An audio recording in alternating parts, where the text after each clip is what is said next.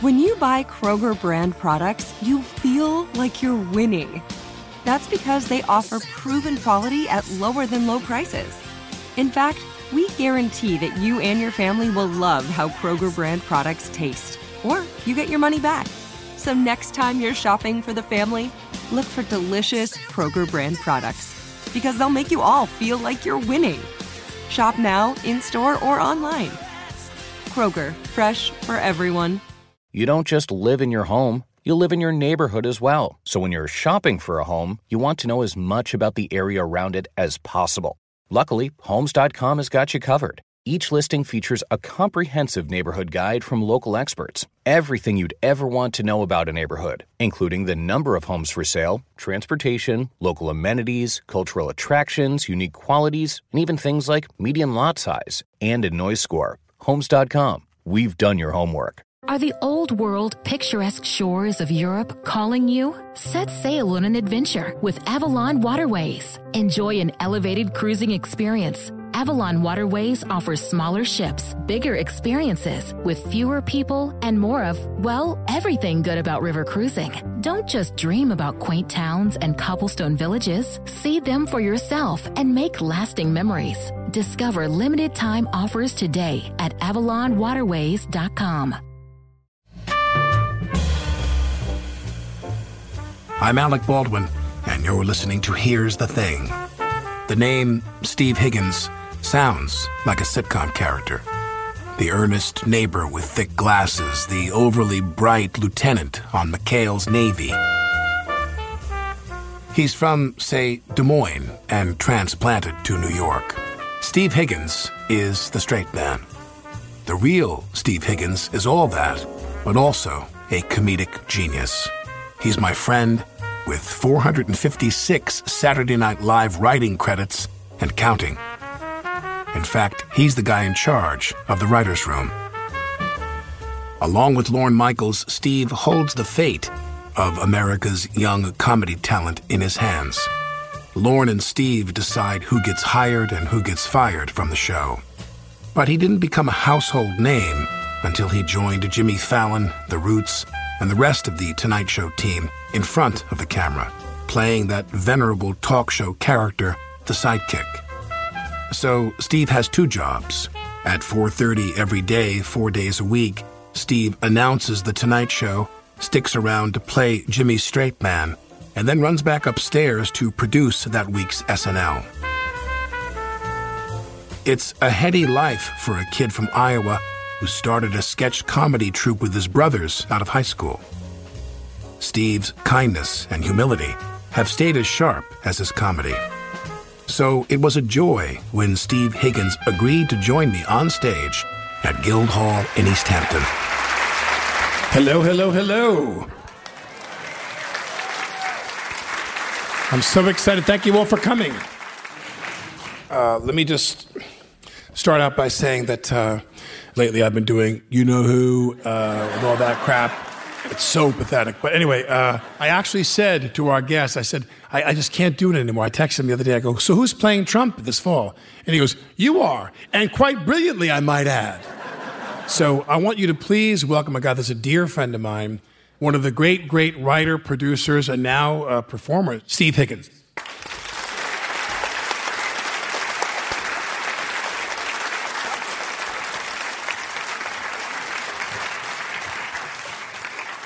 Those are the kindest words you've ever said to me.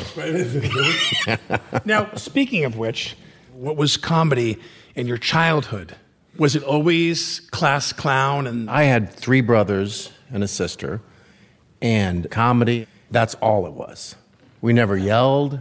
It was sarcasm, and what now I learn is bad.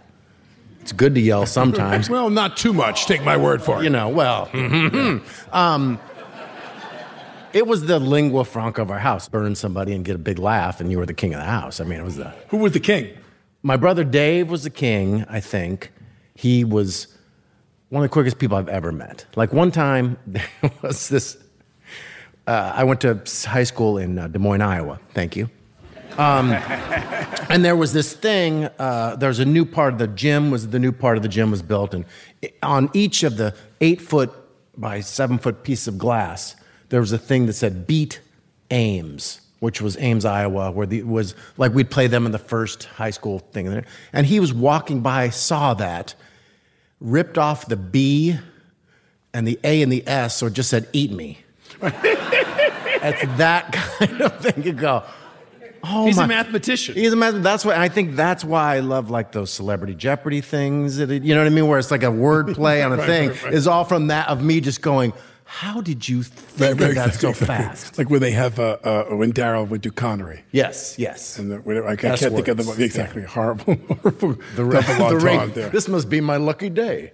I'll take the rapists for 300. That's the therapists. Yeah. The therapists. Why would that be his lucky day? The rapists for 20. So when you were a kid, I mean, your brother's obviously, it sounds like he's of that school. I grew up with guys like that. Yeah, wasn't that your house too? My family was things like, we'd be standing there on a corner with like a little gang of kids, and we would play a game called He's Got a Gun. It's a game you didn't announce, you just erupted into it spontaneously. So we'd all be standing there, we'd be going, there's like 6 kids, all like 14 years old, 15. We go, so you see Tommy, did he come back from his vacation? And they live on a lake, right? He's got a gun! And you jump on someone, you pick someone. One person would announce the game, and he was like Sirhan at the Ambassador Hotel. Everyone, he was the killer, he was the shooter. And we'd all and we'd all beat the crap, we'd stomp him on the ground. Yeah. As opposed to, you're gonna wear that? Yeah. Yeah, that kind of like... Yeah, that really your brother. My brother was like wear that tie? If my girlfriend came over, he'd go, you put on weight. Thank you. Kind. And what was TV, movies? Did you go, were your family out to the movies all the time, watching TV together? We did not have what is called money. So we would watch a lot of TV, and then my mom one day took the cord to the TV, which gets to work with her. So we couldn't watch TV during the summer. She took the cord. And my brother Mike took apart the whatever weird toaster thing. Remember those? Vacuum. With the 3 prongs, and he just rewired it and shoved it in the TV, and we'd watch. And Mom was coming over. Then Mom was like, yeah, we'd throw it away. What kind of shows did you watch? We watched the same as you. We grew up in the same house, pretty much. Yeah. I mean, you'd watch. I remember when my mom said, and my mom loved comedy, so she would let, if Bob and Ray were on, yes, she was super funnier funny. Than your dad? She was the funny one? Well, my dad died when I was in 10th grade, so, you know, when you're that, you don't, but my dad was funny, but... In 10th grade, he what? He died when I was in 10th grade. I'm sorry. But I remember one time my little brother Al he would go, Alan Joel Higgins, bring me my so come on, go, bring me my like that. He'd run the stairs, he'd be laughing his head. Yeah. Did you do this thing too? Did you do that one? No. You never did that? I don't think I want to know. What's that? That's the thing where you go like this, and if the guy doesn't see you get to punch him. But if he puts his finger through it and breaks it, you get to punch him. So it'd be one of those elaborate and punching games of like, who won the Kentucky Derby, Charlie Horse, spider bites, Dutch rubs, just anything that would inflict pain in a controlled manner. We laugh. We just hit each other. Did your mom, like in my house, my mom, you know, we'd have to speak in code. So we'd say vulgarity in code. So if someone was an effing asshole, we use the word fung, and we call him a zool. So we'd be having lunch, we'd be having dinner at our kitchen table. We'd be like, have you seen Larry lately? Did he come back from upstate? Is he back? Yeah, he's a fung zool, right? We'd say Lima. I told him the Lima, you know what I mean? Just Lima. Or lick me. We'd have all these like funky codes. Like lick me was Lima. So you wouldn't get smacked in the back of the head. And finally my mother would be like, you know, like after like one whole summer of this, my mother's like, what are you saying? What is this Lima? What is Lima? What did your mother do to control you guys? The silent treatment. That would be the big thing, because you didn't hit. I wish my mother gave us the silent treatment. You just go like that. And that was your dad tough? No.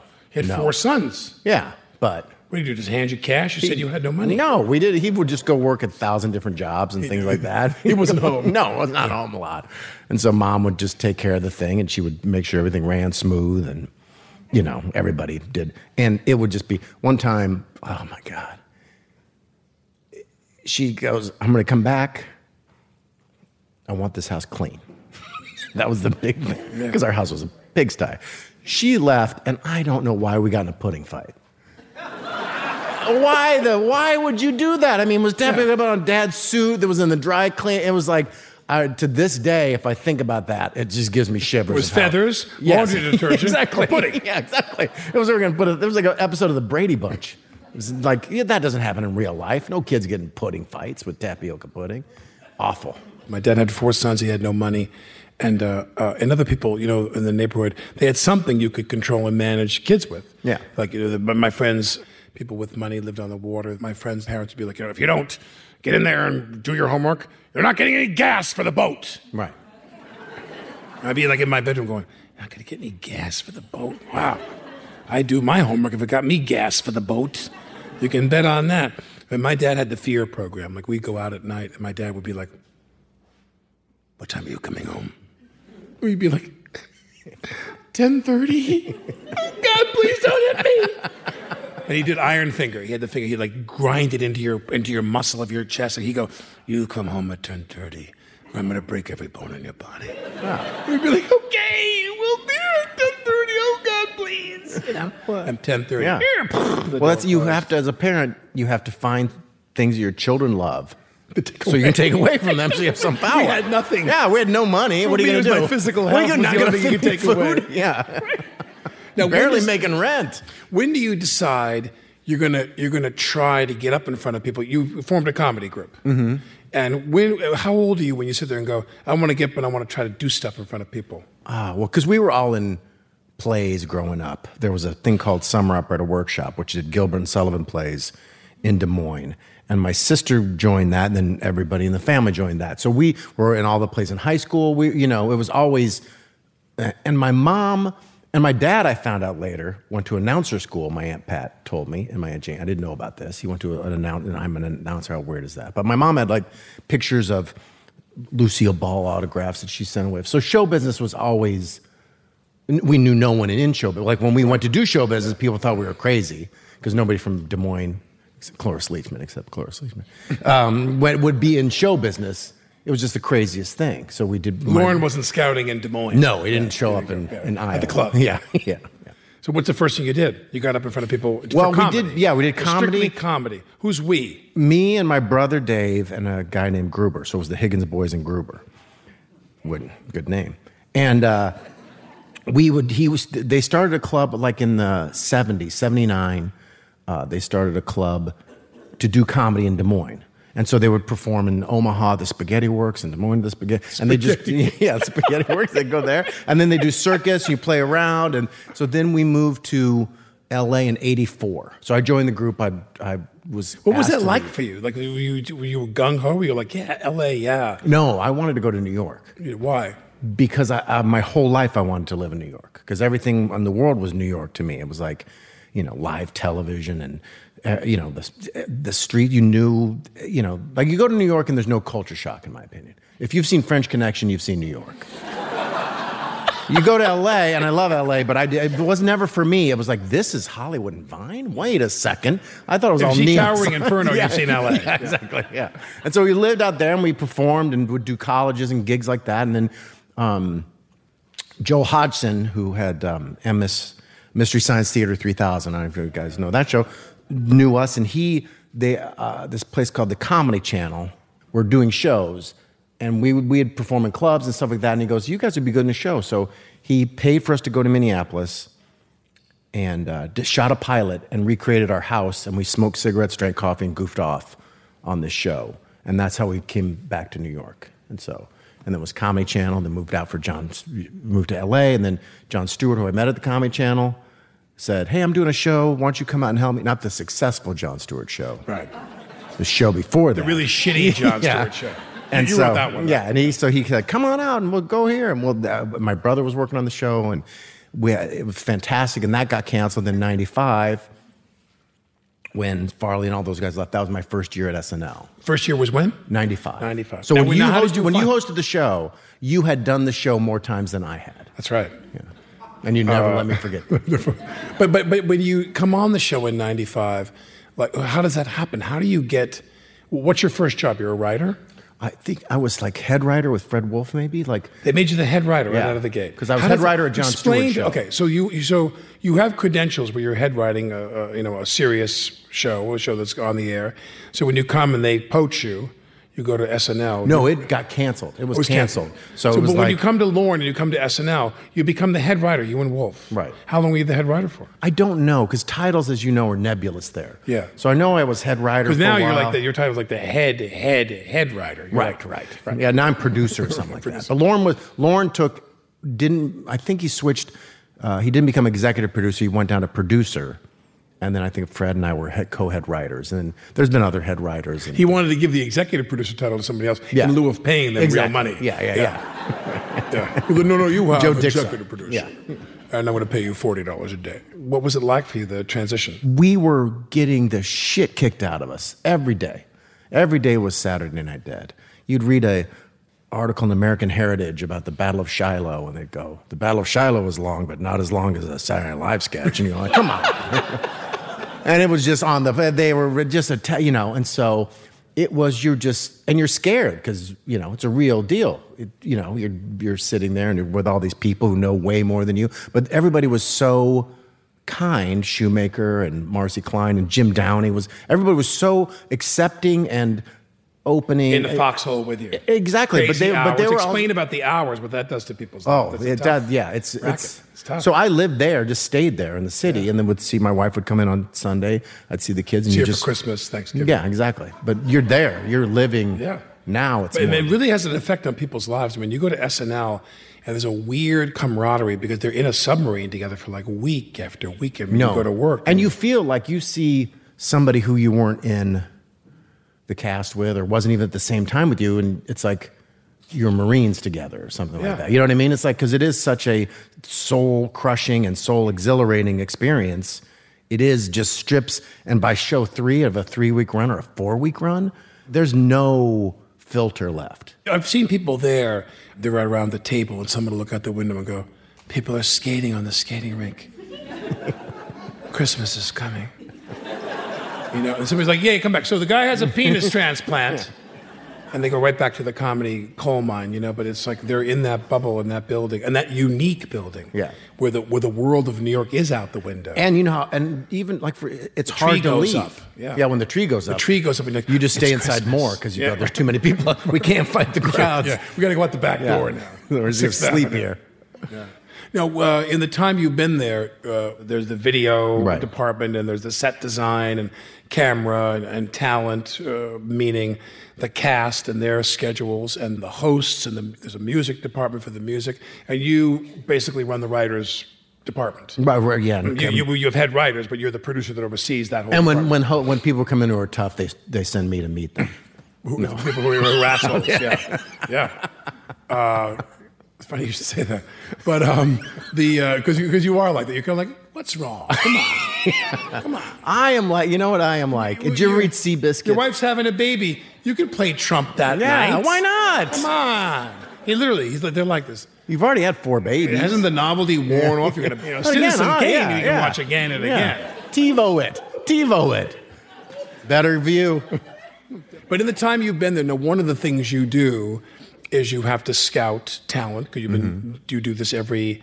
Explain to them that rhythm. The season ends in May, and everybody takes a bit of a break, and then you got to go out and you got to go do what in the summer? Well, usually people go to L.A. and I go to Chicago now when Lauren goes, and we'll go see people every year, so we just know who's out there in the replenish the cast. In the sketch People's comedy world. Expire, they leave. Yeah, because it's a weird sketch comedy is a weird. It's not stand up and it's not acting. It's like a merge of both. Especially SNL. It's like it's not film. It's not TV, and it's not live theater, but it's all of, you know what I mean? It's a very odd skill set. Why would you want to work anywhere else? Why would you want to go do movies? You know what I mean? You sit there, they roll it again and again and again to no audience. Yeah. Alone. Dark theater. I'm not making any money in the movie business. Now, for you, people who are in comedy world, they all, as the trades used to say, ankle out to L.A. as quickly as possible. Is L.A. still a big hub of comedy writing, and there's a lot of sitcoms out there? Yeah. But you have no desire. You didn't want to go out there. No, you didn't. I like. You didn't want to develop shows. No sitcoms. I think once movies. I exceeded my dreams so far. I hope my wife is not listening to this. That it was like, why would I want to go anywhere else? Because there's not one part of your brain that doesn't get used. You know what I mean? When you're doing the show, it's like, what's this sketch about? It's about the Norman invasion. Well, I know a little bit about that, whatever it is. And it's still amazing to me that somebody will think of some crazy idea Wednesday morning at noon, write it up, Thursday, Friday, it's done on Saturday. Yeah, they've got costumes, they've got sets. Thrilling. The beer, the makeup is amazing. The costumes are amazing. The sets are amazing. Louis and Jody, many Emmys for all their Louis and Jody. They got to do this makeup very quickly. It's amazing. It's insane how good people are there. And I like living in New York because I think that it's more for me. It's not a one industry town.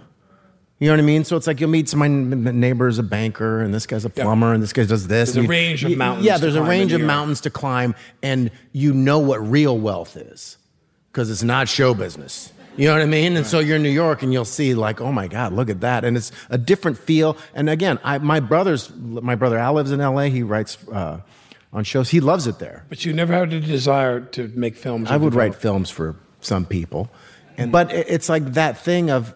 SNL would consume so much of my time, and I'm really quite lazy. I don't like working. I like sitting. You don't like working? You do a lot of things. Yeah. Jerry Seinfeld said that to me. He goes, you don't like a lot of blank pages on the calendar, do you? You're like a vaudevillian. Yeah. You want to book. I got to book everything. I got to book every show. Your joy is to be busy while you're talking to somebody on your phone. I'm heading out to the opening of a Burger King. Out in Trenton. I'm signing autographs. Sitting. You'll call me. Every time you call me, you're busy. I'm just sitting there. Yeah. You call me, I go, what's going on? I'm busy. Well, it's like John Alexander, my friend who's very dear friends with Lorne. He'd say to me, they'd say, come on over, we're going to have lunch with Mick Jagger. And I'd say, well, I can't do that. I got to go to an event at Guildhall. They were like, Jesus. Then 2 weeks later, they'd be like, come on over, McCartney's going to come over and have a... sing-along. Yeah, we're going to have a sing-along. McCartney's going to teach us how to play the bass. Yeah, he's going to tell us stories about the Beatles that no one's known before. He's going to tell us the secrets of the Beatles that nobody's ever heard. A dinner is going to be you and me and Obama. And he's going to play you some... And Barbara Streisand. And we're going to play some tapes from the cavern that no one's ever heard before. McCartney's going to take us to a secret trap door where you got like a whole recording studio. And I'm like, no, I can't. I got to go host a thing at Guildhall. See, the fact that you got me even to come here, I don't like leaving my house. SNL producer, writer, and Tonight Show announcer Steve Higgins. If you're enjoying all the SNL talk, take a listen to Kristen Wiig, who joined me on Here's the Thing for an exit interview of sorts. Every Saturday you do something that you're scared to do. I will miss that feeling. And of course you have absolutely no prospects whatsoever. I mean, it's a really ballsy move on your part because who the F is going to hire you? I don't know. I may open up a canoe shop. The rest of that interview and more at here'sthething.org. When we come back with Steve Higgins, more of my favorite SNL moments, and he tells the story of how he got started with Fallon on The Tonight Show. I'm Alec Baldwin, and you're listening to Here's the Thing.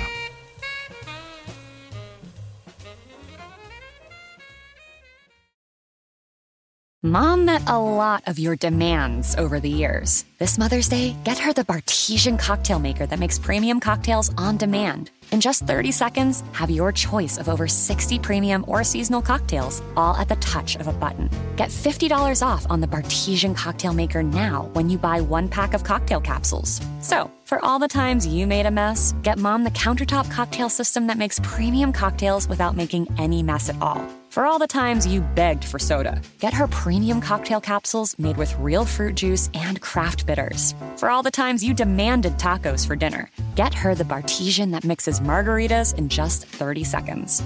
Make Mom's Mother's Day and all the 364 days that aren't Mother's Day with a Bartesian cocktail maker at $50 off. Visit BARTESIAN.com/mother now to get $50 off the Bartesian Premium Cocktail Maker. Bartesian, premium cocktails on demand. This is it. Your moment. This is your time to make your comeback with Purdue Global. When you come back with a Purdue Global degree, you create opportunity for yourself, your family, and your future. It's a degree you can be proud of, a degree that employers will trust and respect. Purdue Global offers working adults like you over 175 flexible degree programs to meet your specific career goals. These include associate, bachelor's, master's, and doctoral degrees and certificates. Purdue Global degree programs range from nursing to business to communication and more. Whatever your interest, we have the degree that will move you forward. You have the knowledge, you have the experience. Now it's time to get credit for the work you've done and earn the recognition you deserve with Purdue Global, Purdue's online university for working adults. You know you're worth it.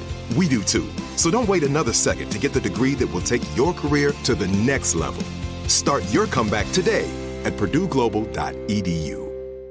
See new things, try new things, go back centuries while living in the moment, forge new paths while discovering old ones, pedal, paddle, and paint while trekking, tasting, and tailoring experiences that transform you into a better version of yourself. Immerse yourself in the world by activating your mind, your heart, and your body on a river cruise exclusively from Avalon Waterways. Save with limited time offers at AvalonWaterways.com. Avalon is cruising elevated.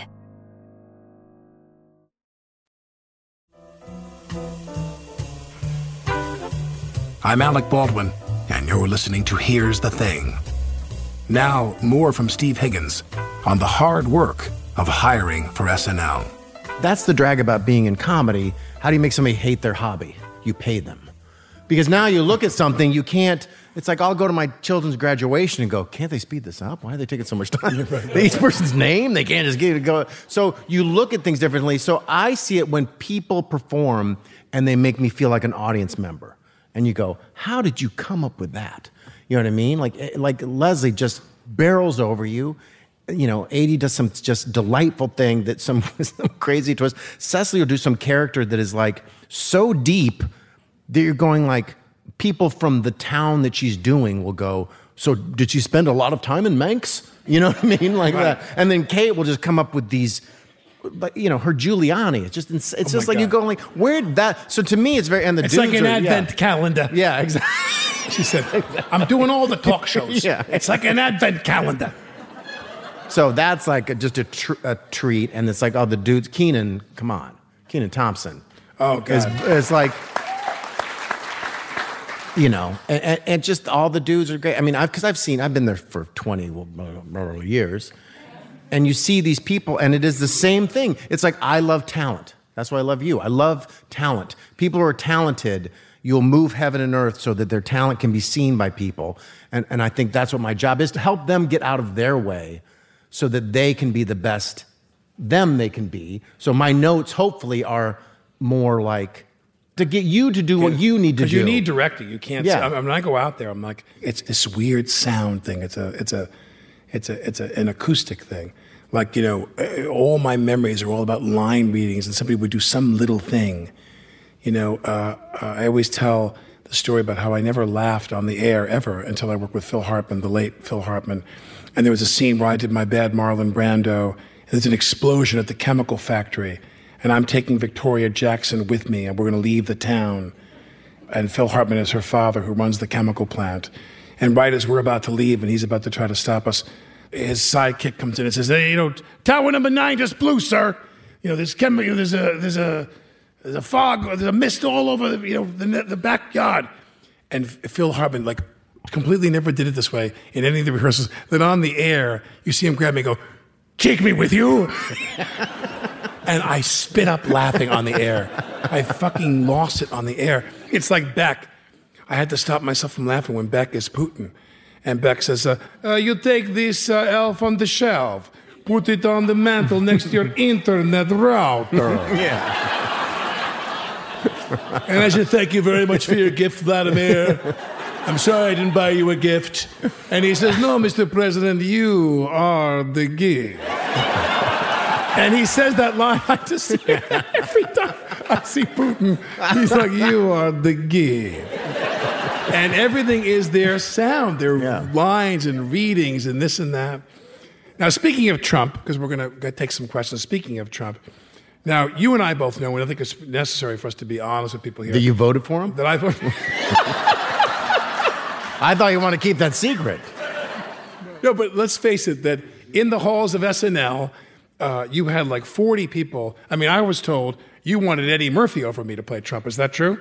You wanted Eddie Murphy to play Trump? Yeah, if Eddie Murphy come and do anything. Yeah, come on. Yeah. No, but when this comes about, and we have to, how did you feel? Not in terms of, because I think the SNL people are pretty mercenary. When Trump won the election, you hope that home that morning, go, hot damn, we're going to have some fun. No, I wish. Right. That was crazy. Yeah. We did 3 shows. We thought he was going to lose.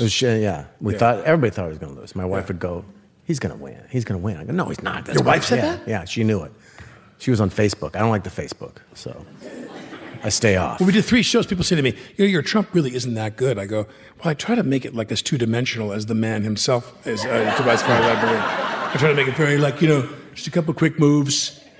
And wait till they see this year's Trump. Wait till they see, oh yeah. Oh my God, it's going to be 2.0. And totally redesigned, like an Apple phone. Yeah. I mean, we're taking away the button. Yeah. Wireless charging. Yeah. You never know. Wireless charging. But but when we did it, I mean, I remember thinking to myself, I'm going to do it 3 times. And how much can I get hurt if I fuck up 3 Trump shows? Come on, you're goofing it off. Yeah. Then all of a sudden I turn around and I'm like, I got to do it 18 more times. It's like, whoa. No, 21 more times. 21's coming up. But when you do the show, obviously, because I learned this from Lorne, you do back off. There's some time where you sit there and go, well, we can't just hit the guy with a cudgel all the time. Also, because that's the drag of it, is we try to be even-handed. You know what I mean? And it's hard. It is hard. Like what have been the olden days when it was like Bush and Gore? Try to be fair to either side. Okay. It's hard, though. It's very hard. You try to make, because you don't want to because it just gets boring just to pound somebody over and over and over again. It is tough. I mean, and you just go, there's got to be something, it's just something that's not crazy. It's like a televangelist. They're hard to make fun of because it's just like they're already way ahead of you. It's enervating. Yeah. You'll come into my room, I'll change this, page 9, page 14, and you'd walk out and I'd be like, God, I hope a meteor hits this building right now and just kills all of us. I can't go out and do this goddamn show one more time. Please, God. Now, who are people who have left the show?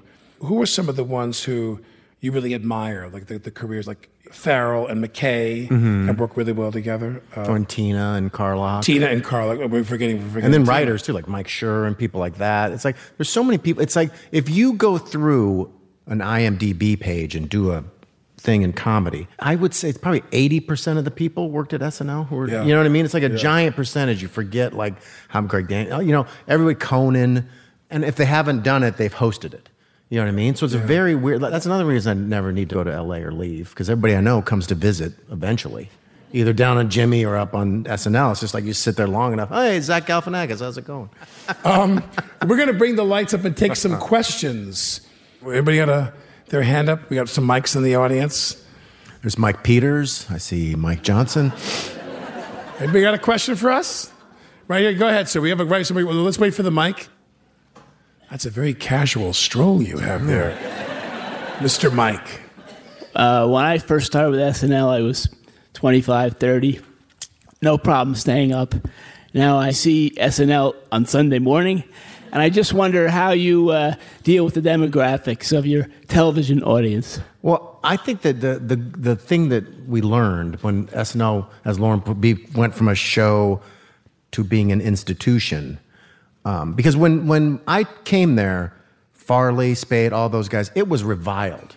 That New York Magazine cover, and then they all 2 years later going, oh my God, that was the best years ever. So whatever year you watched it in high school or college, that to you is the best. Everything before that is garbage. Everything after that is garbage. So it's like a thing, and you go through, and it is the demographic. It should be like The Simpsons, where there's, as Lorne calls it, a big tent show, where there's something for everybody. There's a sketch that, and also hopefully all the references are correct, and the costumes are correct, so there's something to enjoy, but it is aimed at where the money is, not us anymore. What's the biggest F-up you saw on the show live, where even you sat there? Because it doesn't happen that often, believe me. They were all very, very, very good and smart at what they do. But there must have been something you saw where you were like, oh, God. One time, I think it was a Mikey Day sketch. It was for Centaur Vodka. Bruce Willis was hosting, who's a delight. And he just got the cards mixed up and walked out in the middle of the sketch. And I was like, what? You forget, you know what I mean? Because cars it's very confusing, all these things like that. You didn't do it on purpose. Remember we did that on the air with the Trump thing where we ran out of the shot that we had to run back in? Oh, my God. I forgot about that. So that person that fucked up Bruce Willis, they're still there, obviously. Yeah. They're hot. They got a promotion. They fucked me up on the show. Hey, makes good television. Who else? Right back row. I'm a Leo. So, has there ever been a time where you could not come up with anything? Have you ever been really stuck? Yes, a lot. For the show. It is like the muse hits you, and the muse can leave you, and you just hope it comes back someday. And you'll be sitting there, and I don't write, even when I did write, I always liked writing with people, because as I tell new writers, you can either be paid to laugh or be paid to be miserable. Your call, up to you. And I always chose I would lay on a couch and, Ken Word or Mike Schur or Garlic would sit at the typewriter and we'd do sketches and we'd think of, we'd do stuff. But the thought of me writing alone in a room, I did that. I wrote pilots and things like that, and I hated it. So it was more fun to goof off. Yeah, like in the room. It was more like you do in real life. It was like I wanted to put what I would do at home with my brothers. I'd be more Salieri than Mozart. And there is stuff that ends up, on the cutting room floor, so to speak. Yeah, because if we're laughing too hard at something, we know it's not going to make it because we are jaded. Yeah, I mean, when we first did Tony Bennett Show, Paul Appel wrote all the Tony Bennett Show sketches, and the very first one didn't get on air. So I'm Tony Bennett. I'm hosting my talk show. We're going to bring out this rabbi who's written a book about the looting of Jewish art and treasures by the Nazis during World War II. And I say, Nazi Gold, this great, great, great, great book, written by my first guest, Rabbi Gershon Fetterman. Come on out here, Rabbi Fetterman. And I say, so you wrote this book, and I want to ask you my first question. What's your beef with the Nazis? And the Jewish holidays were that time of the show. Humans did not like it. Yeah. He goes, maybe we'll cut this one. Yeah.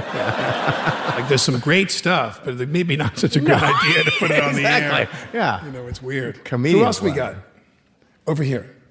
Trump aside, who's the funnest person for both of you that you've made fun of? We've had a lot of fun, but the greatest moment for me was when we got Tony Bennett to come on and do the Tony Bennett Show, and I cried when we were done. I cried. So we leave, and he goes to the cast. Everybody wants a picture with him. He's got his assistant there with a suit bag. He's like a real show business, old school guy. And he turns to the cast. They take the picture of him by the elevator bank, and he's leaving. He goes, I want to say thank you all very much. You kids are fantastic. That was $1 million night. Unironically. I was getting married to my wife, who is a little bit younger than I am. A little bit? And his wife... Oops. And we go to his school out in Queens to do this benefit. And we're sitting there, and the woman who's the principal of the school that he runs says, so you're getting married. I saw in the paper that you're getting married. And I said, yes, I am. I said, well, my wife was a lot younger than I am. And I said, but you know a little bit what that's like. Tony, and he's there with his wife, Susan, who's even younger than, even more of an age difference. And I said, that worked out for you. And without blinking, he looks at me and goes, I always tell people, consider the alternative. I said, okay. Yeah. All right. I'm going to go with that. Yeah. Consider the alternative. I said it to the priest during my wedding. Consider the alternative, Father. I'm just saying. Who else? A couple more? Matter. Right here. I'm curious how you ended up on The Tonight Show. That was what I was going to ask next. I ended up on The Tonight Show because when Jimmy was on the show, we would just do bits and goof off constantly. And we had an affinity towards that. And we would, I wrote Jeopardies that Jimmy was in and Barry Gibb Talk Show and whatever he'd, Mick Jagger at the Mirror. And because Jimmy, to me, what I loved about him the most was everybody thought of him as like this cute little mop top creature. And we knew him as this well of comedy knowledge. And so when he started that, he goes, "You want to be my sidekick?" I go, "If it's okay with Lauren," because I still work on SNL. And so Lauren gave it his blessing, so I'll run Lauren's downstairs. the producer of both shows. Yeah, exactly. Like on Wednesdays, I'll have to run down from read-through. I'll miss like 4 sketches. I'll run down, do the show, and run back up. Because I'm only out there for, ladies and gentlemen, Jimmy Fallon. Ha, ha, ha, ha, yeah. And then as soon as that guest comes on, I'm out of there. I'm back upstairs to my day job. You're getting what, like $7.5, $8 million a year for that? 9 an episode. 9 an episode. So... Who else we got? Thank God Trump got elected. Back there, right there. I see her. There you go. Given that there are so many times when either candidates for elected officials are so over the top, do the writers sometimes feel kind of superfluous? You take that one. You understood that question, didn't you? I think that it is the hard thing, as you said, of Trump. It's like when he goes farther than you would have ever gone. Like when you're telling them about the McKay sketch, that guy now would have won. Yeah. The guy wiped his ass with a flag and stuff like that. Yeah. So it's like it's hard to keep it real. Who else we got? We got a couple more. Yes, right here. And was somebody up top? We're going to get you right over here. Then we're going to have you shout. Shout. All right. Well, a couple of weeks ago, Kelsey Grammer actually announced that there was going to be a reboot of Frasier. And the question is, in this current climate of comedy, how do you think a Frasier reboot will be received? And should the TV industry stop relying on reboots and come up with more new material? Well, yes, but I think it is. I find that besides it's just hard to get anything made that somebody's going to say yes to. And I do find, I'm guilty of this, if I flip through and MeTV comes on and there's some show from my childhood before all this Meshuggah stuff was happening, I will sit there and watch it and go, oh, that was a good time. It'll take me out of this. So I think there's also a giant nostalgia thing, but do I wish they'd quit making more? Who am I to say? I'm just a sketch writer. Apparently. But I think that obviously these reboots, it's like if you think it's unoriginal, they don't care. Is there an audience for that? Except for Comcast. Comcast cares. Oh my God. But they don't care if the people might criticize that reboot thing. If they get David Hyde Pierce, if they get all the original gang back together, what could be wrong with that? Because those guys were really, really, really funny. But now please stand up and give us your best operatic performance. How do you decide the show after Hillary lost, especially Kate at the piano, which I thought we all thought was just amazing. How and when did actually you decide how to do that? It was Chris and Sarah who had another song, and then Leonard Cohen had just died, and so that's how the Hallelujah thing came in. But that wasn't until Dress, wasn't it? Didn't we do it air? We did a different... Yeah, it was like a very, very up until the last minute. It was Lauren likes the sweet when it works. Sometimes we do some very tender things, and they're very kind of, if it's of the right moment. Everything I look at critically, I look at divided into 3 parts. So a third of the shows suck, a third of the shows are okay, and a third of them are really wonderful. And if you hit that march, if you're batting .333, then you're doing well, because to grind that out, you're in a room on a Monday, and then the show is on the air, and the sets are built, and you're broadcasting a live TV show on a Saturday. It's nothing short of a miracle. And when you've hosted a few times, I don't come until Thursday. The writers tell the ideas to the host on Monday, and when it's Alec, they don't put out any effort. Because they go, we'll get it. Yeah, right. Hang on. What do you got? That's okay. I will never forget. Downey is there. He's the head writer. Downey comes to me, and I go, so what's the monologue? Because I was always obsessed. If we don't have a good monologue, it might be tough to recover from that. I'm like, what's the monologue? It's like Thursday night. He's like, oh, I got something great. I don't want to show it to you now. But it's so great. I mean, I don't want to. Well, I'm still kind of playing with it, but it's going to be really good. Friday comes. I'm like, can I see the monologue? Oh, it's so good. It's really good. He doesn't have a fucking idea what we're going to do. And then finally, he hands me the monologue on a Saturday. I just got divorced from my first wife, and I come out there, and he has me come out there, and I'm like, this is a time of transition in my life, and I've had a lot of changes in my life, but one thing that's always been there for me and like a home for me is Saturday Night Live. And out comes Daryl Hammett as Clinton. And he comes out, he goes, Alec Baldwin. He said, you got to put your oars in the water and row your way toward the island of Punani. And I'm sitting there like, I couldn't believe it. He goes, you're going to be having it hot and cold on tap, my brother. And he starts saying all these vulgar euphemisms. But I want to say that, you are, besides being unbelievably funny, and God knows you are, but you're also such a gracious colleague. Whenever I've done that show, I mean, you're one of the main reasons I come back, because even though we don't enjoy always Trump himself or, embodying him, it's been such a joy to work with you these last few years, and thanks for doing the show with me. Thanks. Thanks for coming. Thank you. Thank you.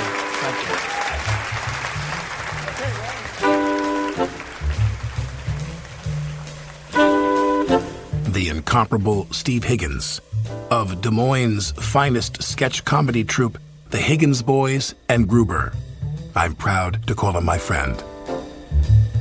I'm Alec Baldwin, and you're listening to Here's the Thing.